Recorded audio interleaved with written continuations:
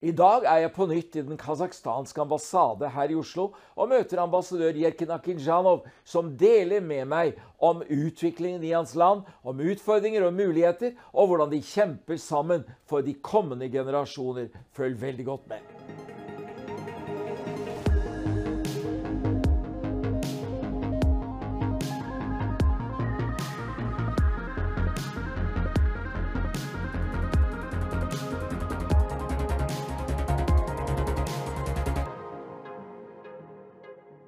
Well, so good to be with you again, Your Excellency Ambassador Yerkin Akinjanov, here at the Embassy of Kazakhstan in Oslo, Norway. Thank you for having me. Thank you for coming again, and you are most welcome. Actually, today I'm making my third show with you in this program, and very soon I'm going to make a fourth one also. It's so good because you have such a clear message and communicate it in this trust-building endeavor that we're involved in. I would also like to emphasize the importance of such exchanges and my deepest appreciation for your efforts. Yeah. Because these days, this very complicated situation all over the world, when people are suffering from the lack of trust, and this lack of trust mostly is based on lack of information, of misperceptions and stereotypes, which leads to ignorance and arrogance in relations. So your noble activity of disseminating information, of making people to learn about each other, of educating people about different cultures, different lands, different people, is a really highly honorable and noble mission of yours. And for that, I would again reiterate our appreciation to your noble activity and mission. Thank you so much, Ambassador Akinjanov. I appreciate that. Last time I was here, that was in January of 2022. Of course, I've been with you several times after that, but for the TV show, we talked about the developments in Kazakhstan because of some deep unrest in the first week or so of this year. And I'd like to ask you, would you just give me some short pointers as to how this has been resolved afterwards in Kazakhstan? Okay. Very complex question, which requires a little bit in-depth analysis and explanation. But I'll take into account the limits, time limits. I'll try to give comment on this question. First and foremost, you need to see the background of what has happened in Kazakhstan. You know that every country is facing, for the last few years, is facing enormous pressure, economic, social pressure from pandemic, from negative trends in developments, etc. There are also geopolitical tensions and conflicts on rise. And definitely all these affect the developments in each and every country. In Kazakhstan in particular, we have these negative trends as well. They were aggravated with the situation when we had found ourselves in not only in economic stagnation or decline or crisis management, but we have found ourselves also in kind of political stagnation.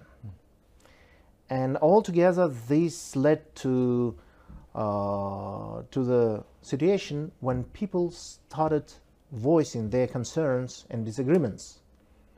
What has happened in January, those were primarily and originally the economic protests, which social and economic demands of population, which were immediately got immediate reaction on behalf of President Tokayev and the government. Unfortunately, at some point, when the agreement between the protesters, peaceful protesters, and the government was already shaped, some forces decided to override, to take over the situation, and engaged and provoked violent action. So turning both peaceful protesters and the government as hostages of their, I would say, it was an attempted coup d'etat. Well, by the way, was it this domestic forces or external? I would say that the driving force was domestic, and of course they have took the chance of taking on board every possible actor, including foreign mercenaries, to create chaos in the country. And I believe this attempted coup d'etat was the reaction, very negative reaction of those forces who were not happy with the reforms agenda of President Tokayev, which he started promoting from the very first days in the office since 2019. If you have been following the developments in my country, you should know that he has proposed and put forward and started implementing several packages of political, social, and economic reforms. By the way, I read Astana Times every day, and I'm always impressed by the tempo of reforms in your country. Yes, and at some point, those who were not happy, who were trying to retain their oligopolic and control position over political and economic life in the country, they decided that these reforms, and in general, and President Tokayev in particular, present a threat to their position. And that's why they instigated this coup d'etat, availing of peaceful, really genuinely peaceful protests, economic protests by peaceful protesters. But of course, the resolute stand, the resolute approach of President and those who support him, both in the government as well as in civil society, helped him to stabilize the situation, to take control of the situation, and to continue with his reforms. And currently, we have passed a very important milestone in his continuous efforts since 2019, continuous efforts to resolutely continue with reforms.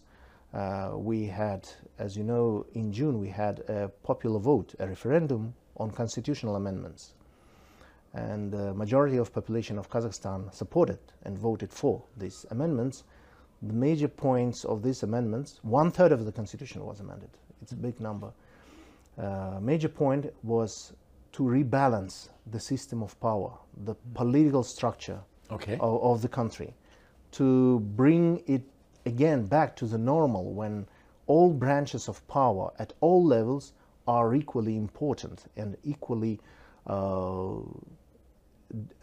have equal rights to decide and to act, because it was clearly said that till present we have developed in the country, we have developed a super presidential system of power, and that disbalance has to be improved.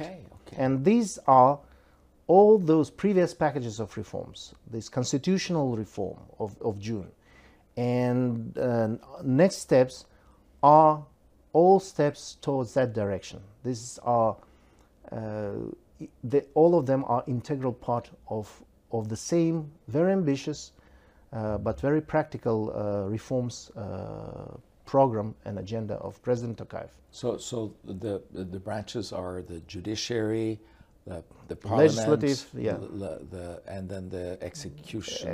Executive, yes. Executive, which is this the is president. rebalancing powers between these two, three Which classical is branches. like us in the West. But it is also to rebalance the powers within individual each branch. For instance, if we talk about executive power, it is one of the major goals is to create an accountable government. Yeah. In the super presidential system, the government is just an appendix to super president. Yeah. But in a proposed changes, the government should be accountable. So the formula is simple: strong president, powerful parliament, and accountable government. Yeah. And the composition of the government, the creation of the government, both president and the parliament should play equally important role on a par. Yeah. So, but this goes also beyond that. It is at a central, national level. But it goes beyond that, rebalancing the system of relations between the national, central, executive branch of power and local, The regional. regional, local. This is giving more powers to local authorities, more independent, decentralization, political, social, economic issues. Decentralization means not only just declaring or writing new rules for them to govern and to decide for their own life at local level, but also providing them with certain instruments, fiscal, financial, economic instruments, empowering them to implement their policies and their agendas. Your Excellency, it fascinates me to hear you say this, and also when I compare what you're saying with your English language newspaper, Astana Times. I mean, President Tokayev, I don't know if he is perfect, but I mean, he surely is very proactive. I mean, he has not been lazy after the in January unrest. He's been so active to meet the demands and set new parameters. Because he, as well as we, all who support him, cannot afford that. Yeah. Cannot afford to be non-active, to be not proactive, because it is not enough just to be active. You need to be proactive. Exactly. Not to follow the developments, but foresee the developments and to create a situation when negative trends are not going further, are not developing further. So that is why he has one of the latest proposals by President Tokayev to have early election. It is quite natural. What is that? This is very natural and logical, based on common sense step, a follow-up to these major developments in reforming the political, social, and economic system of the country. Reshuffling, I would say, and making it balanced. The importance of, I would say, early announcement of the series of elections, of electoral cycle. It's also something new for Kazakhstan political life and practice. Since he announced that this year we will be having early presidential elections, but at the same time he said that we will be having also new early parliamentary elections by the middle of next year. Okay. Before in the first half of the next year, which is also important, giving very much in advance a very clear picture and message of what is going on. And this is the move to renew, to reset the entire political system of Kazakhstan, implementing in practice all those reforms which were voted by people during the referendum in June. So that's a logical step. So is there a new term for the president now? I mean, until now, has it been 4 years or 5 years? No. He's been only 3 years in the office. For how long was he elected for? It is for 5 years. Yeah. But he's, some say that he's losing another 2 years, which would be very helpful for him to, some say that very helpful for him to strengthen his position, to expand his team, and to, let us say, smooth the way, his way for the next regular elections. But he decided, understanding the risks and understanding the disadvantages, that just he cuts off 2 years of available for him in office in a regular way. Yeah. He let's say, limits himself in certain let us say, to a certain extent. He decided to go open face and offering people this early election to receive a new mandate in new circumstances, in new reality. Yeah. But my personal also view is that he's not just taking into account different tactical and strategical considerations, and there are extensive debates in the society right now. What are the tactics and tactical and strategical considerations behind that, and explanations and comments, including by President himself or his closest aides, as well as, of course, comments by observers, by critics, everyone. I personally believe that this move, yes, it is about getting new trust mandate, but President also has in mind to make people wake up, and along with traditional analysis, disputes over developments, criticism, to open up to new reality themselves. Yeah. To strengthen not just trust in him as a politician, but to strengthen trust in themselves, that they can make the difference, that they can make the difference in new reality, with new rules actively being developed and introduced. Exactly. So the trust in people, in themselves. So this is two sides of the same It's coin. like the American, I think, constitutional's declaration, we the people. We the people, yes. Because unfortunately, the stagnation, political stagnation, which President himself points to, it is not only about government or president or the system, political system, to be stagnated. It is also about waking up for the people to believe in themselves, to trust in their own powers, and to have courage to make the difference. It's like your daughters. You have 3 daughters. Yes. So they can also say, we the people. Yes, yeah. Oh, that's absolutely, especially when we have dispute over one or another issue, we as parents try to promote our vision, and when my daughters tries to defend their stand and promote their point of view. Yeah. Yes, definitely. But on a more serious note, this is, as I said, this is a matter of trust. Yeah. This is a matter of believing, faith.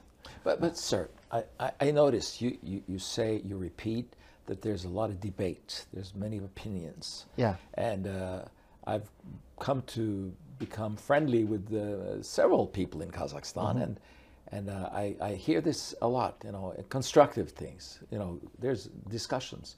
So would you say that probably, if I understand correctly, Kazakhstan does not have a multi-party system, but there's really is a strong debate in society, which is channeled through the system?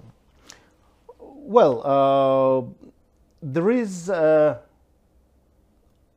every opportunity in the society right now. Yeah.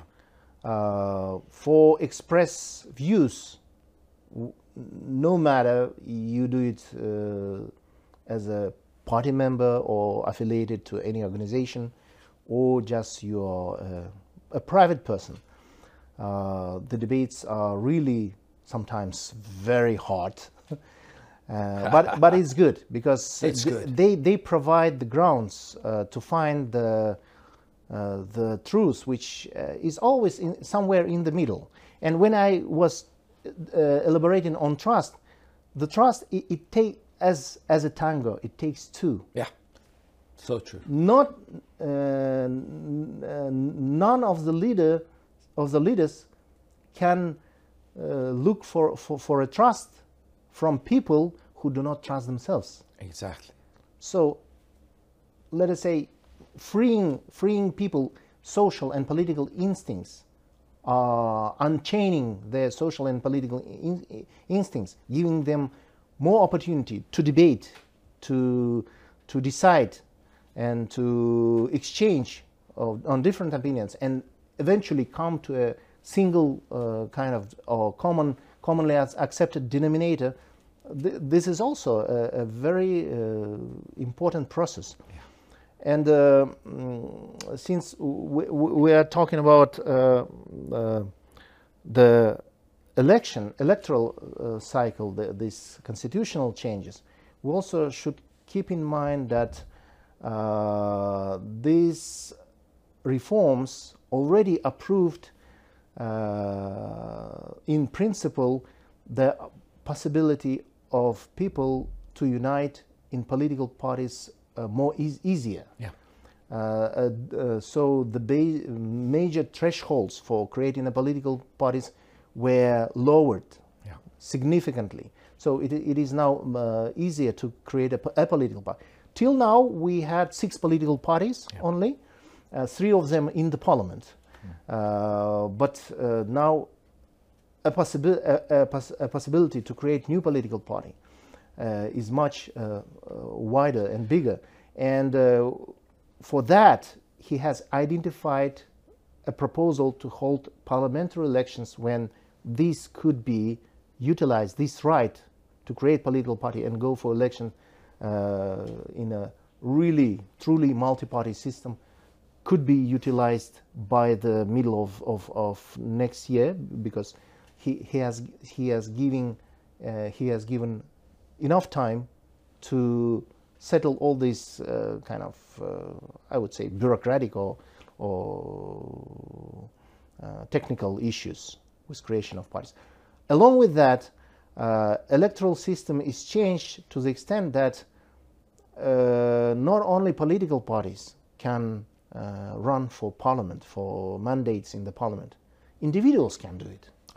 We are introducing, and constitution was amended accordingly, introducing these single mandate constituencies. When a person,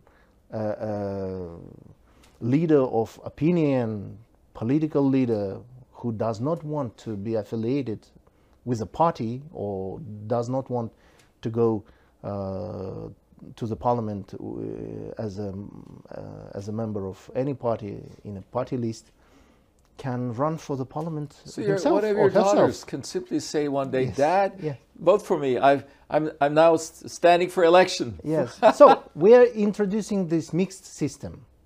Party list along with single mandate constituencies. I appreciate you telling us this, because I get kind of fed up by some of the Western media that is, it's like we are the best, and really we should start appreciating the greatness of the process in Kazakhstan. Well, I would say that these days everyone, no matter how advanced in democracy development the country is, everyone is now facing these challenges and crises, existential crisis maybe. And that's why people these days are not talking too much about that who is better, but they are talking about what to do just to improve our own life. Unfortunately, not every time, because some crises people are not looking for ways out. In some crises, people are looking for excuses. Yes, you are right. In some instances, this all depends on will. Exactly. On will. But sir, as we go to the end of this conversation, I noted that President Tokayev has presented a huge financial package for children. Oh, yes. Tell us about that. This is a part of social and economic improvements. As you know, we have created our own national oil fund, which was established following the pattern and experience of Norway. Exactly. Thank you for that. And this is also was a very big debate in the society as per for the efficient management of this fund. This fund is called Fund for Future Generations, and kids are definitely future generations. And this is yet another practical step in those proposals which were voiced to create a social welfare state, to create fair conditions for everyone. And this initiative is about to create individual accounts for each kid, like financial accounts, bank accounts, financial, and to allocate half of the revenues, investment revenues from oil fund to these accounts, personal accounts. These accounts will be available for each kid after each kid gets to, 18 years old. Wow. And there are two major purposes for this money for any kid after he or she reaches 18 years old, to be spent for education and for housing. Wow. Yes, definitely. One can say that there could be not enough money, maybe, to cover every need. But at the same time, the government introduces other incentives, kid-related incentives, including cheap student loans, including housing to orphans when they reach age and start their own, let us say, life as grown-ups. Wow. And many others. Actually, this year, this 2022 is declared as the year of children in Kazakhstan. That's amazing. But in general, this is also a part of bigger picture, and children's rights and well-being has always been a priority. And with President Tokayev, he personally included this topic from the very first days in the office since 2019. For instance, it relates not only to financial assistances, some social issues, but it also relates to the issues like toughening criminal punishment for crimes against kids. Oh, that's so making them more tougher. At the same time, when we talk about criminal code, the reforms also, it is very balanced. We are toughening things in one areas, like toughening punishment for crimes against kids, as well as at the same time we are easing, let us say, criminal prosecution, or even shifting some issues from criminal area to civil area, like libel, yeah, or some other, or one of the elements of the latest constitutional amendment was the complete and final abolition of death penalty. Exactly. And so it is a multifaceted, let's say, job covering so many areas that it is years and decades ahead of hard work for future generations, for current president, government, and civil society, and future generations. And that's as well. why you're here in Norway these years, to fight for your country and represent your nation. Absolutely. And thank you for starting out by talking about trust building in your nation, and finishing off by speaking about the vision and measures for the future generations. Thank you so much. Thank you. Ambassador Yerkin Akinchalov, Thank you. and God bless you. So God bless you. Thank you.